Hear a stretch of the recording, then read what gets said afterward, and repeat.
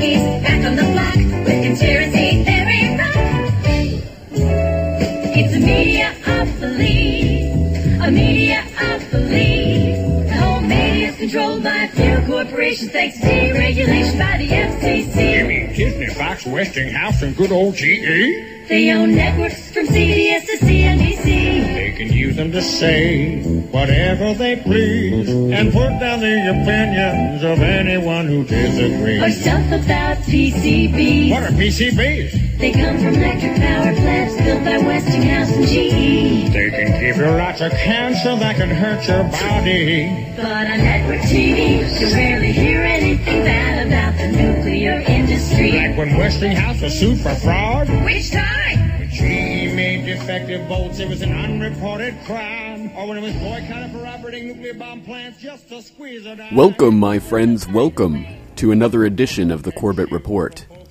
I am your host, James Corbett, podcasting to you, as always, from the sunny climes of Western Japan on this 13th day of July, 2008. I'd like to remind my listeners that links to all of the documents cited in today's episode can be found at my homepage, corbettreport.com. Also, listeners are reminded that new editions of our YouTube documentary series can be found on our YouTube channel every Wednesday. To look through our back catalog of YouTube videos, please go to our YouTube channel at youtube.com/CorbettReport. I'd also like to let my listeners know that the Corbett Report podcast will be going on summer hiatus. This episode, episode 50 of the Corbett Report podcast, will be the last one until mid-August. I'd like to reassure my listeners that this hiatus is not being used for fun in the sun or vacation time. In fact, I'm currently working on an info bomb that has the potential to have a great effect in the info war, so I'll need to use this 4-week hiatus of the Corbett Report podcast to work on this new project. I won't release the details of this project yet, but hopefully over the next few weeks you'll start to see interviews and articles appearing on the Corbett Report homepage that might give you a clue as to what I'm developing. So please continue to visit the Corbett Report homepage during the podcast's hiatus. Also, I plan on continuing the YouTube documentary series during this hiatus as usual. So again, every Wednesday, please look for a new YouTube documentary from the Corbett Report. And now, without further ado, let's get to today's real news.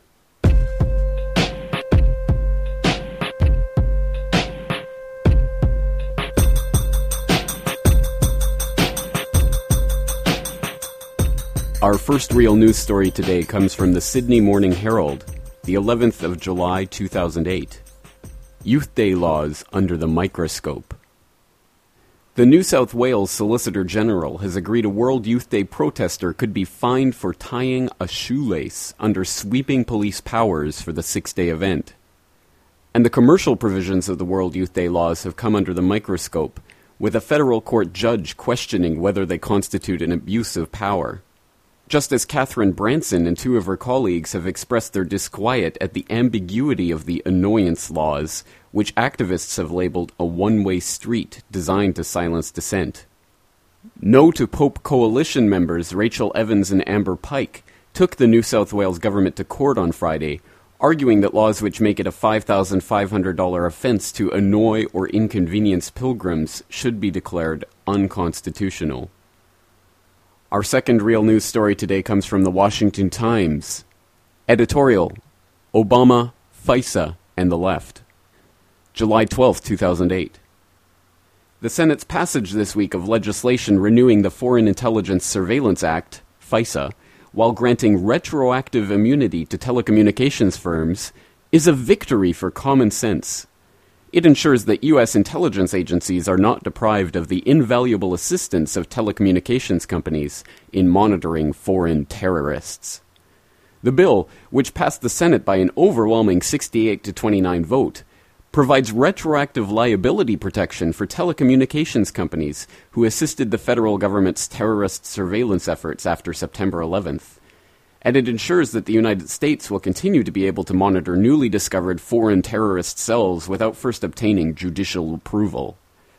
The lion's share of the credit belongs to National Intelligence Director Mike McConnell and lawmakers like Senator Kit Bond, Missouri Republican, and ranking member of the Senate Intelligence Committee.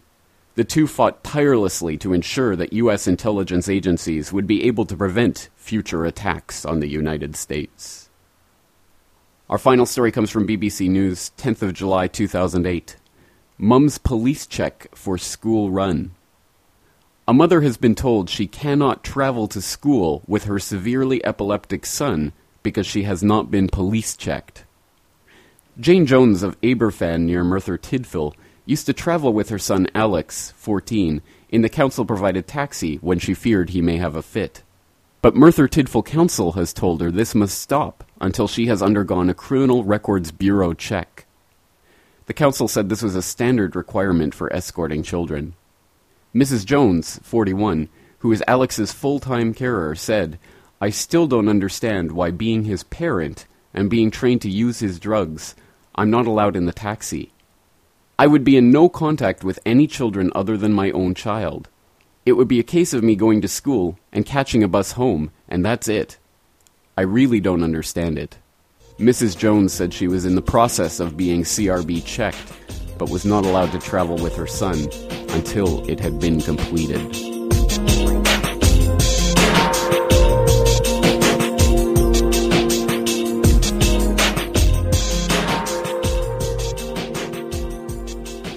Welcome, my friends. Welcome to episode 50 of the Corbett Report. The C word. No, not that C word. This one. What is your belief system? You think that the government planned 9/11? Do you buy into these bizarre conspiracies? Very vocal 9/11 conspiracy theorist group erupted into the studio.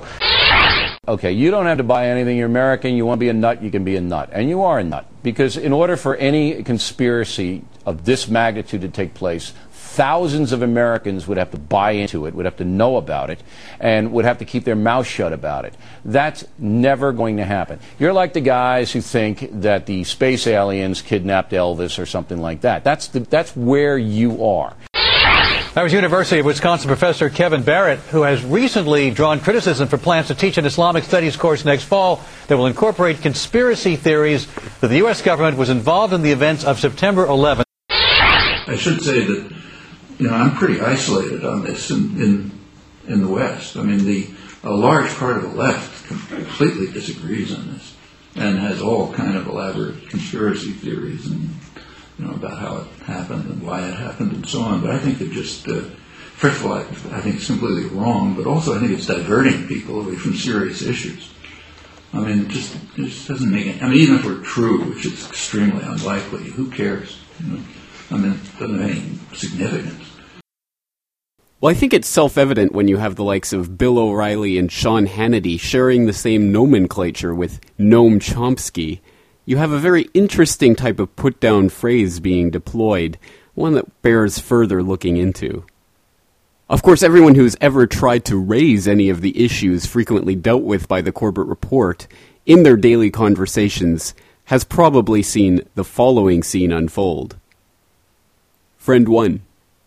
Hey, did you hear that the man who funded the 9/11 hijackers was actually meeting with the heads of the House and Senate Intelligence Committees on the morning of 9/11? Friend 2. Oh, that's just conspiracy theory. Friend 1. No, it's right here. I have the Washington Times article. I have the Wall Street Journal article. It's right in these articles. You can read it for yourself. Friend 2. Why would I waste my time? That's just conspiracy theory. Friend 1. Well, how about this article? It's from the Department of Defense. On September 10th, 2001, Donald Rumsfeld declared a new war. A war on bureaucracy, because apparently the Pentagon had lost $2.3 trillion. And he announced it on the day before 9/11. And one of the offices that was actually hit at the Pentagon on the morning of 9/11 was the Budget Analyst Office that was working on finding where that $2.3 trillion went. I mean, that's actually the same size as the entire annual federal government budget in the same year. I mean, that's incredible. Friend 2. That's just conspiracy theory. Friend 1. But Did you see E. Howard Hunt's deathbed confession that he was part of the plot to assassinate John F. Kennedy and that the plot went all the way up to Lyndon Baines Johnson and was orchestrated by the CIA? Friend 2, you're just a conspiracy wacko. I'm going to stop talking to you now. It's self-evident that this phrase is designed to simply stop conversation from proceeding into areas that the person who's listening finds uncomfortable. It has nothing to do with the evidence that's being provided. In fact, it's a way of stopping people from presenting evidence. It's a rather bizarre way for a conversation to proceed when you really start to examine it at a verbal level. One clear example detailing just how ridiculous this manipulation of language can be comes from famed scholar, writer, researcher, and author Michael Parenti. He gave a talk about the JFK assassination and what it tells us about the gangster nature of the state at Berkeley, California, on the 30th anniversary of the JFK assassination in November 1993. And what it is so compelling about the JFK assassination is how nakedly the gangster nature of the state is revealed. It is an awakening. And to know the truth about the JFK assassination is to create a delegitimating force that calls into question the entire state system and the entire social order it represents. And this is why for 30 years the mainstream press has suppressed or dismissed out of hand the findings about JFK's death. The findings of independent investigators like Peter Dale Scott, Harold Weisberg, Carl Oglesby, Mark Lane, Anthony Summers, Philip Melanson, Jim Garrison, Cyril Wecht, and dozens of others. They're called assassination buffs. They're not buffs. Even that word is a limiting and marginalizing and diminishing term. A buff is a kind of a hobby pursuer, you see.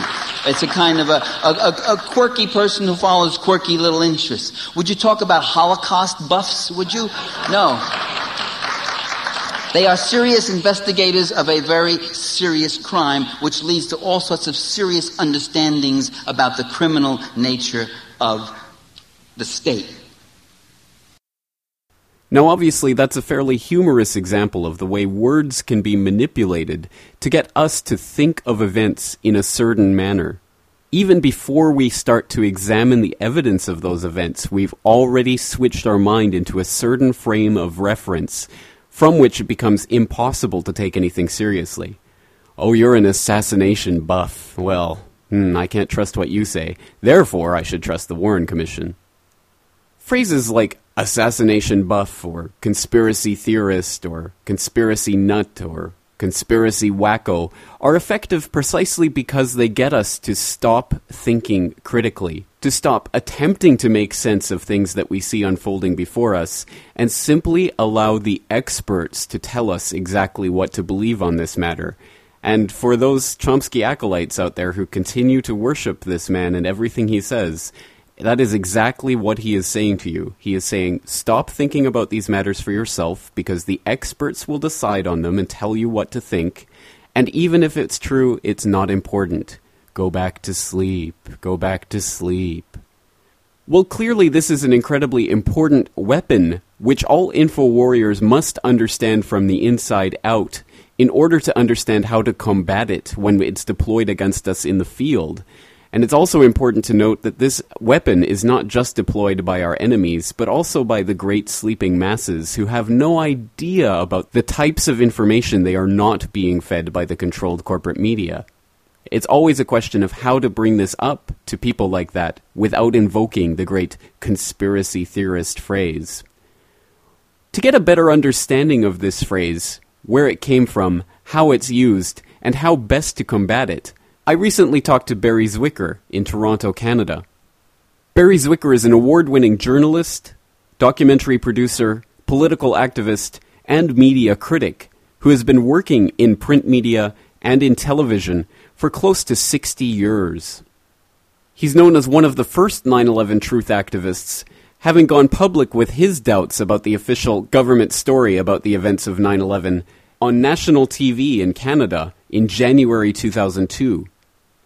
His work in the 9/11 truth activist field includes the documentary The Great Conspiracy and the book Towers of Deception, The Media Cover-Up of 9/11.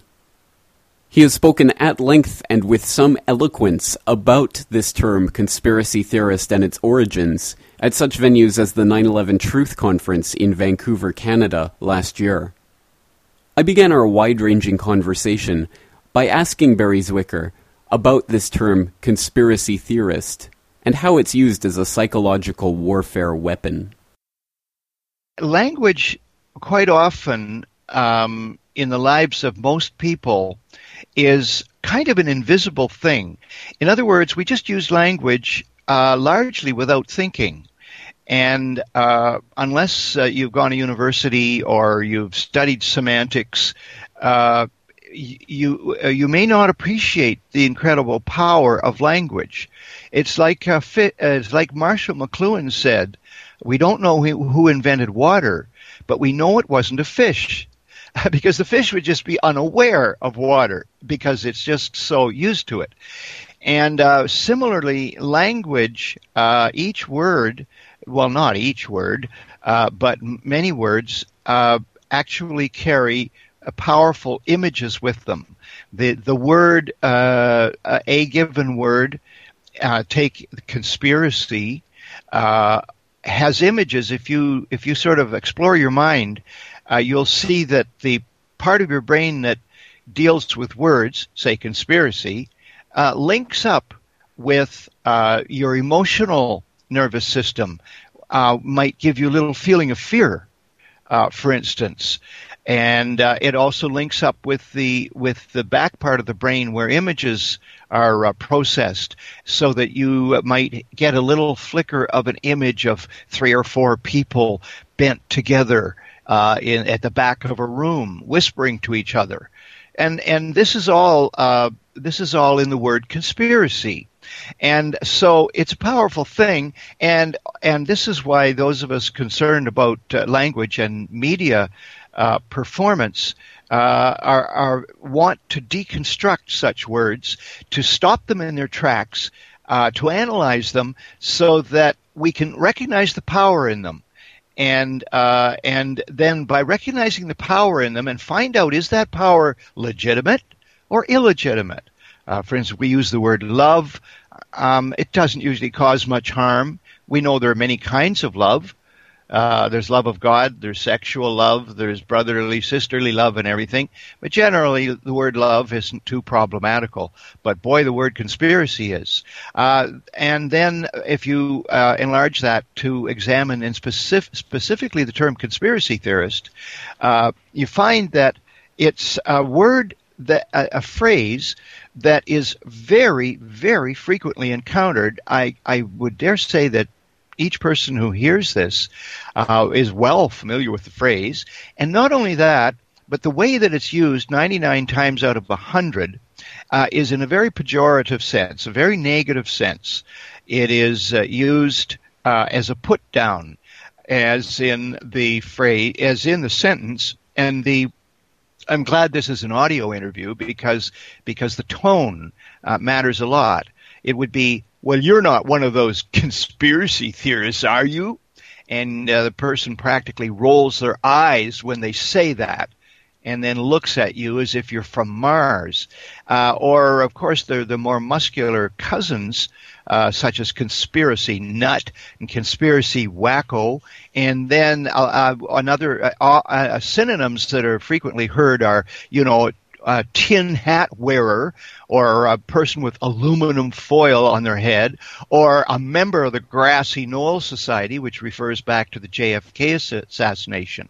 Now, this is all put-down territory, and phrases like that are called thought stoppers, and they're meant to stop thought.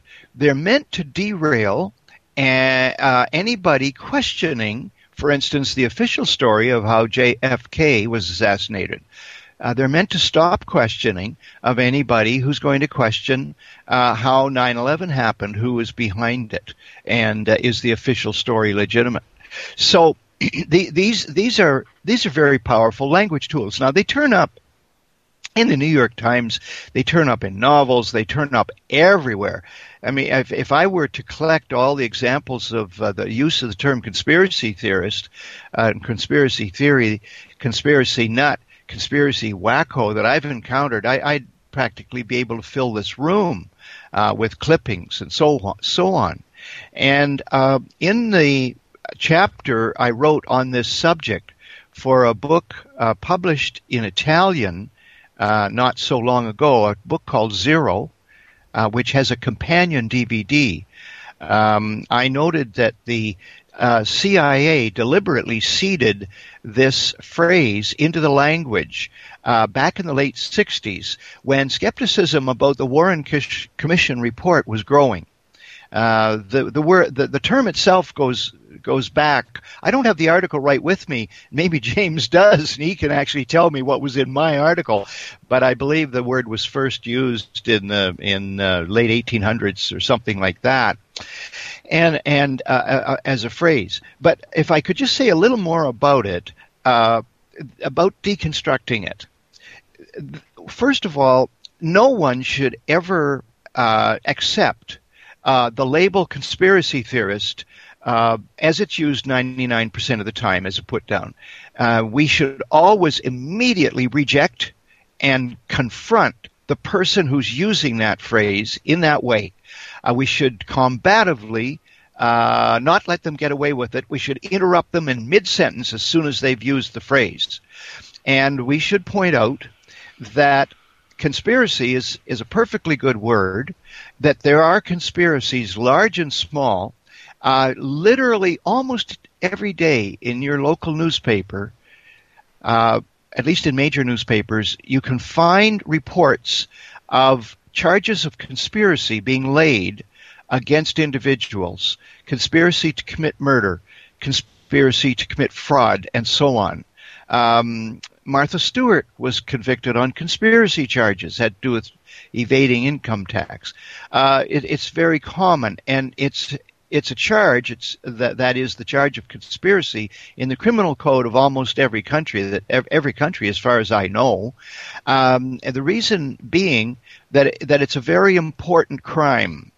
The crime of conspiracy is when two or more people communicate together for the purpose of committing a crime and take at least one step toward committing that crime. Now, obviously, this happens a lot. I mean, how many crimes are not planned? There may be some that are just pass-by crimes where some kid is passing by a car and just on a spur of the moment decides to smash in the window and steal the stereo. Okay, so there was no conspiracy. There was just the crime. But most important crimes like bank robberies and starting wars and so forth involve people getting together in secret and planning the crime. Bang, there's your conspiracy. So I don't need to go on more about the validity of the word conspiracy and what it represents. It's very, very important. Now then, the other word in the phrase is theory. Now, not only is there nothing wrong with holding a theory, or looking at theories, or examining theories, or call them hypotheses, or scenarios. Or in the more human sense, hunches, as detectives have hunches about, who killed the person whose body is lying there, but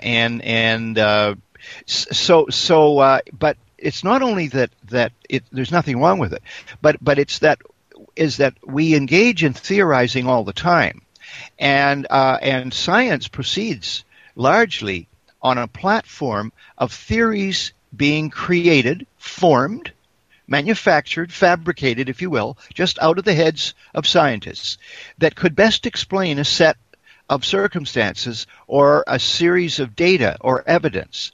And so it's a matter of recognizing a pattern in the evidence. In the case of a murder, there's a gun and there's some blood and there's a bullet casing and so on, and then the detectives find out did the victim have enemies, and it turns out the victim had 3 enemies, and was anyone seen fleeing the scene, and it turns out somebody in a green coat was, and so on. And then they say, well, it looks like this number 3 guy who always wore a green coat and owns a gun. It looks like our theory is that he's the top suspect. This happens all the time. And in science, of course, it's even more important because scientists, in a very dispassionate way, they look at evidence and then they say, well, it looks like the best theory to explain this evidence would be theory A. And then all the scientists go back to their drawing boards and they get more evidence and so on. And when they get more evidence, then they say, no, you know what? Series A doesn't explain this fact. Theory A, that is, theory A could not be true because just of this one fact, it just doesn't fit theory A. So, well, then they come up with theory B.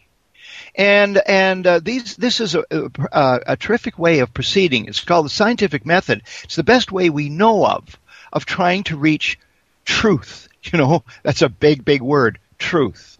And in one way, every theory remains a theory. It's a theory that the Earth goes around the sun and always will. Well, maybe if we go off orbit, that theory will then have to be replaced by another one that says every 3 billion years, we leave orbit.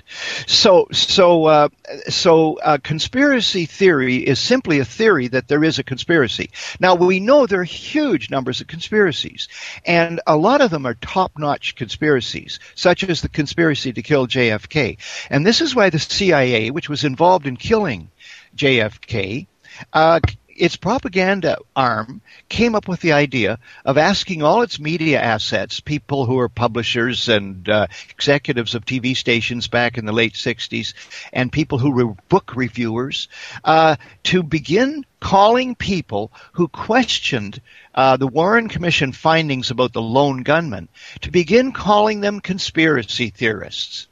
And I'll say this because James is hardly getting a chance here to ask a question, but a very interesting aspect of the term conspiracy theorist, used in a put-down way as a thought stopper, is that it protects actual conspiracists, doesn't it? I mean, you're not even supposed to think that they exist. And so it's a very, very protective device for the people who are engaged in conspiring to do really evil things. And of course they would trot that out. And anybody who buys it is actually helping them. Whether you know it or not, as long as you use that term conspiracy theorist, you are actually strengthening this armor, this protective device that true conspiracists are using. Again, the full audio of that interview is available from the homepage, CorbettReport.com. Please go there and listen to the interview in its entirety, as Mr. Zwicker has a lot more to say on this subject, and his conversation is quite interesting. Now, in that excerpt, Mr. Zwicker made a number of important points. One of them being the distinction between conspiracy theory as a normative descriptive term and conspiracy theory as a pejorative. In the normative sense, conspiracy theory simply refers to a theory about a number of people conspiring to commit a crime. Now, obviously, this happens all the time, and we wouldn't dismiss, for example, a detective making a conspiracy theory about a crime that he's investigating, because, in effect, that's his job. How then does this type of term become such an effective thought stopper, as Barry Zwicker puts it? Part of the answer to that can be the way that this term acts on an emotional level to get people to react without even thinking about what's being said. A perfect example of that comes from this article, "The Media Hounds Unleashed on Ron Paul," from Op-Ed News from December 29, 2007. This article reads in part, quote, "When Bill Clinton was first running for president, he had a revolutionary challenger in the Democratic primary named Jerry Brown. Brown had been the former governor of California, as well as the state chair of the California Democratic Party. He had been revolutionary, pushing hard for labor rights for farm workers to protect them from agri-industrial poisons. He'd funded those large wind energy projects along the length of California, and had introduced satellite conference calls to California government. The corporate interests he threatened needed to divorce this man of the people, this man of vision, from the people he served so well. So, they called him Governor Moonbeam. The name caught on. What it was in reference to, although few in the media or public looked beyond that funny name as they laughed at Brown, was Brown's idea of using satellite phone technology for meetings. Rather than having state legislators fly back to Sacramento every time they needed to meet, they could use the new technology and save time, energy, etc. Of course, today, everyone, all companies use this technology, and it was brilliant back then. But Governor Moonbeam was the label some bright boys hired by the corporate powers slapped Brown with. It made people laugh at him. It worked. End quote. Again, another example of how these humorous terms like Governor Moonbeam or assassination buff can be used to dismiss someone's ideas without even taking them into account. Again, this is a remarkable piece of doublethink. I don't know what you're talking about, but you are wrong. Of course, even getting people to understand that is something of a problem. Now, one of the other important points that Barry Zwicker made in that interview extract is that the term conspiracy theorist, used as a pejorative, a put-down phrase, a thought stopper, really only serves to benefit actual conspirators. The idea that any conspiracy theory is a priori, without even looking at the evidence, wrong, cannot help but benefit those people who actually conspire to commit crimes. Because, of course, nobody can conspire to commit crimes. In fact, this phrase is so effective at getting people to stop questioning events like 9/11 that those of more cynical nature might even think that this term was first embedded in the popular culture by the very types of people who commit these types of crimes. But perhaps that would be conspiracy theory. And if that is a conspiracy theory, then one of the pieces of evidence to back that up, as Barry Zwicker brought up in our interview and as he's brought up in many of his other talks, is a document known as CIA document number 1035-960. Now that document can be found online, and again, please go to CorbettReport.com and look in the documentation list of today's episode to find the direct link to this document, which is under the headline CIA Instructions to Media Assets. This article reads, quote, "This document caused quite a stir when it was discovered in 1977, dated 4/1/67, and marked Destroy When No Longer Needed. This document is a stunning testimony to how concerned the CIA was over investigations into the Kennedy assassination. Emphasis has been added to facilitate scanning. CIA document number 1035-960 marked Psych for presumably psychological warfare operations in the division CS, the clandestine service, sometimes known as the Dirty Tricks Department. Concerning criticism of the Warren Report. 1. Our concern. From the day of President Kennedy's assassination on, there has been speculation about the responsibility for his murder. Although this was stemmed for a time by the Warren Commission report, which appeared at the end of September 1964, various writers have now had time to scan the Commission's published report and documents for new pretexts for questioning, and there has been a new wave of books and articles criticizing the Commission's findings. In most cases, the critics have speculated as to the existence of some kind of conspiracy, and often they have implied that the Commission itself was involved. Presumably as a result of the increasing challenge to the Warren Commission's report, a public opinion poll recently indicated that 46% of the American public did not think that Oswald acted alone, while more than half of those polled thought that the Commission had left some questions unresolved. Doubtless polls abroad would show similar, or possibly more adverse results. 2. This trend of opinion is a matter of concern to the U.S. government, including our organization. The members of the Warren Commission were naturally chosen for their integrity, experience, and prominence. They represented both major parties, and they and their staff were deliberately drawn from all sections of the country. Just because of the standing of the commissioners, efforts to impugn their rectitude and wisdom tend to cast doubt on the whole leadership of American society. Moreover, there seems to be an increasing tendency to hint that President Johnson himself, as the one person who might be said to have benefited, was in some way responsible for the assassination. Innuendo of such seriousness affects not only the individual concerned, but also the whole reputation of the American government. Our organization itself is directly involved. Among other facts, we contributed information to the investigation. Conspiracy theories have frequently thrown suspicion on our organization, for example by falsely alleging that Lee Harvey Oswald worked for us.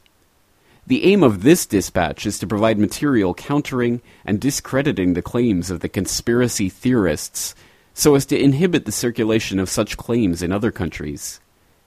End quote. Now you can go on and read the rest of CIA document 1035-960, and I recommend that you do. It would be important to note that this document was directly preceded by a marked rise in the use of the term conspiracy theory or conspiracy theorist to note an idea or a person that's not even worth considering because it's so far out there.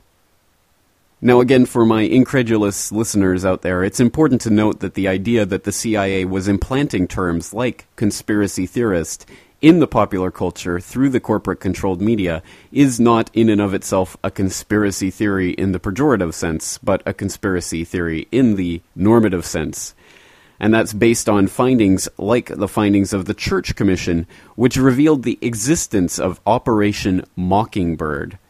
Again, I encourage you to do your own research on Operation Mockingbird, but basically it was declassified and admitted that the CIA was running an operation to place agents in places of influence in the corporate-controlled media in order to direct foreign policy of the United States and to plant stories, including black propaganda, in the United States domestic media outlets. For people who don't see how important this story is, I would suggest you go and read an article by Carl Bernstein, who in 1977, shortly after the Church Committee hearings, released a meticulously researched 25,000-word report in Rolling Stone magazine called The CIA and the Media. And again, I suggest you read that in its entirety to find out about some of the high-level agents that the CIA had in place in the mid-20th century working for them. And to think that simply because Operation Mockingbird was exposed, that it no longer exists, would be, shall we say, naive. So it's obvious that this is a psychological warfare term, as denoted by the psych label on the CIA document 1035-960. But then the question becomes, if this is a psychological warfare implement, what term could be used to more accurately describe, without the emotional baggage, the types of theories purveyed by, for example, the Corbett Report? When we're looking at a systematic use of conspiracy in the normative sense, by people in positions of power to plot crimes and then try to cover that up in the controlled corporate media, what is going on here? And how can we describe a system in which black operations run by intelligence agencies can operate with impunity, never being exposed in the controlled corporate media, because that media is itself infested with intelligence operatives? What do we call that type of system, and how do we usefully examine that type of system without employing the conspiracy theorist baggage? Well, some of my listeners might be surprised to find that there is not only a term to describe this, but an entire field of academic research. One of the progenitors of this term was Peter Dale Scott, a Canadian poet, English professor, and diplomat who taught for many years at UC Berkeley. Peter Dale Scott has written at length about the deep state and deep politics, which is to say the myriad processes behind the surface politics which is pervaded in the corporate-controlled media, which really dictate what is happening at the surface level. An associated term with deep politics is parapolitics, or an examination of the way in which covert operations and secret meetings form an important part of public policy formation of most governments. This is now an important field of academic research, and one that's gaining prominence. I wanted to find out more about this term, parapolitics, so I put the question to Stephen Dorrell, who was featured in last week's episode of the Corbett Report. Again, Stephen Dorrell is a noted academic, researcher, and author who has written books on MI6 and some of their covert operations around the world. In our conversation, I asked Stephen Dorrell about the term parapolitics, its origin, and its scope of use. Parapolitics was a term invented and developed by Peter Dale Scott, who's a professor at Berkeley University. He'd been looking at the Vietnam War, and he was interested in the crossover between intelligence agencies and domestic and foreign policy. And previously, intelligence agencies have been regarded as kind of a separate unit, self-enclosed, self-contained, and that the politicians drew intelligence from it, but there wasn't really a crossover. So he began to look at that, and the obvious climax of that really was Watergate, where you saw the involvement of intelligence personnel in domestic affairs. And parapolitics kind of developed around that period. And originally I'd looked at American politics. I was very interested in American politics, probably knew more about it than I did about British politics. But in the early 80s, I decided that this was a bit silly and really should be looking at British politics and the involvement of British intelligence, MI5, MI6, etc., and were they involved in any way in domestic and foreign affairs here. And it soon became pretty clear that they were, and I started to look at the 70s and the alleged plots against Harold Wilson, the British Prime Minister, and you immediately saw the role of key intelligence personnel in that plot, both people within the services, but also people who had left, retired, but were still working, and also private groups, security companies, think tanks, etc., which involved intelligence personnel. So it's developed quite a lot now, and what you see is that old idea of these separate, self-contained agencies isn't true, and I tend to see things in terms of factions. That the CIA is a massive organization, bigger than any other intelligence agency in the world. It isn't just one body. It is made up of different areas, and often within these different areas you might see different factions. The most obvious one in the past was probably the area of counterintelligence, where you saw a faction around James Angleton, which was extremely right-wing, paranoid, and very, very anti-communist. And there have been more liberal elements within the CIA opposed to that. Certainly, I think it's valuable to look at the factions within the intelligence agencies and how they might be playing against each other as much as working with each other. And in that regard, could you speak to the idea of compartmentalization within intelligence agencies and how agents might not even be aware of other parts of their own agency? I think that's a really good point. Intelligence as an area for study has become very big. It's one of those, quote, sexy areas that has developed quite a lot and is very popular. But they still tend to treat it very much like you were studying diplomacy, State Department, or whatever. And there's quite correctly a reliance on the documents, but intelligence isn't like diplomacy. A lot of it is carried out in corridors. There's very little actually put on record.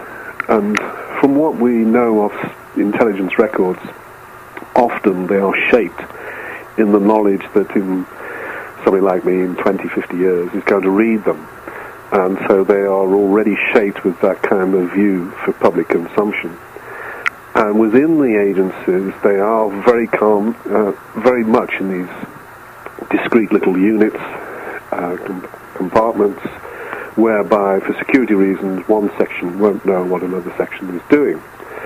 But that creates within these organizations this high level of secrecy which is often counterproductive, and they don't talk to one another.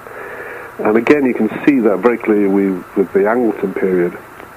And we know that Some sections were talking to the others, and within those sections they kept private files which weren't available to other people, and Angleton even had kind of third files secretly stashed away in his own safe, which he didn't show even to some of his closest colleagues.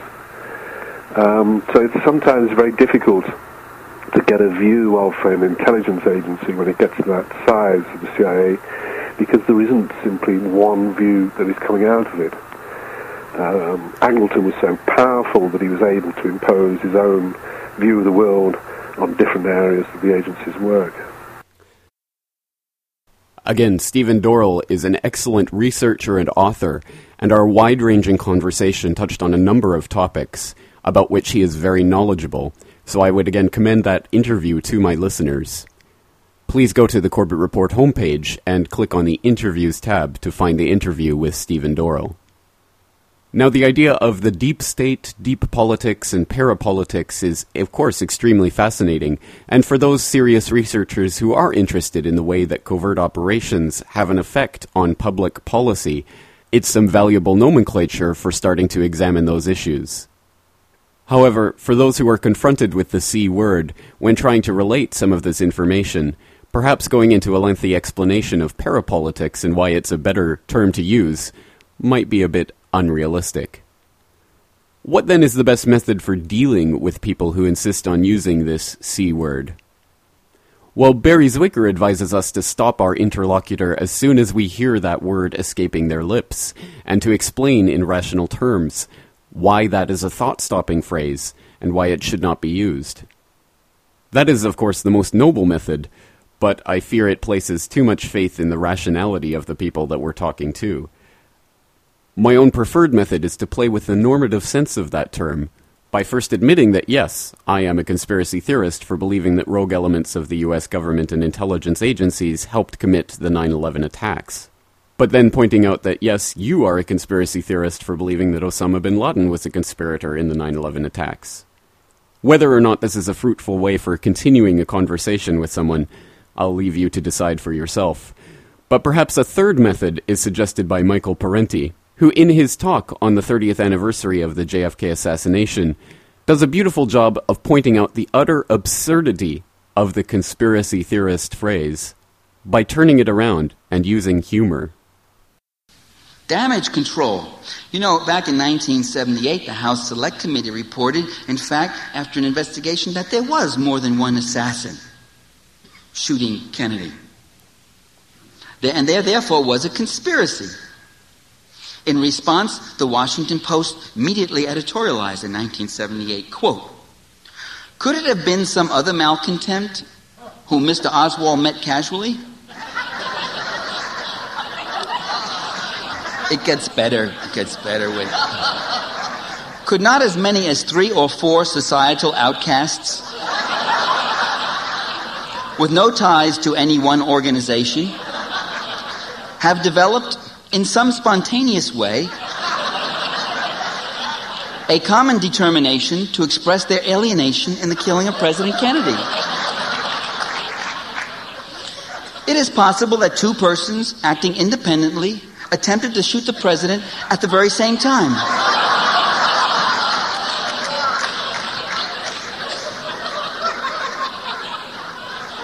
It is possible. It's not at all likely. So sometimes those who deny conspiracies create the most convoluted fantasies of all. That's it for today. I'd like to remind my listeners that the Corbett Report podcast will be going on summer hiatus, and episode 51 will be coming to you in mid-August. In the meantime, if you're a new listener of the Corbett Report podcast, please use this summer hiatus to download and listen to some of our previous episodes of the Corbett Report. For regular listeners of the Corbett Report podcast, please use this time to go through some of our interviews and articles. Thank you once again for joining me, and join me again in mid-August for the continuation of the Corbett Report podcast. We are in the middle of the greatest deception the world has ever seen. Deception. The magnitude of this deception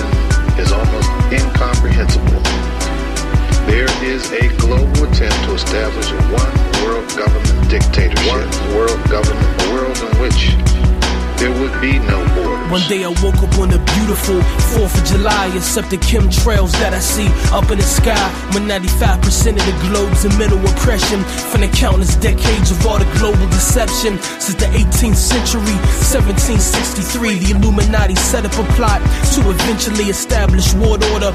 No matter the cost, no matter the time, no matter how many lives is lost, and the innocents arrested. The Hegelian dialectic is the method that they use to suppress with. That says you need conflict to have progress. Countless corrupt men and women make up our Congress, like Senator Orrin Hatch coming out of the closet, trying to put away laws. A posse comitatus. You all of us across the globe need to be conscious before the night falls upon us. Open up your eyes. We will have world government whether you like it or not. The only question is whether that government will be achieved by conquest or by consent. Problem, reaction, solution. Because the United Nations, you say. So sometimes those who deny conspiracies create the most convoluted fantasies of all.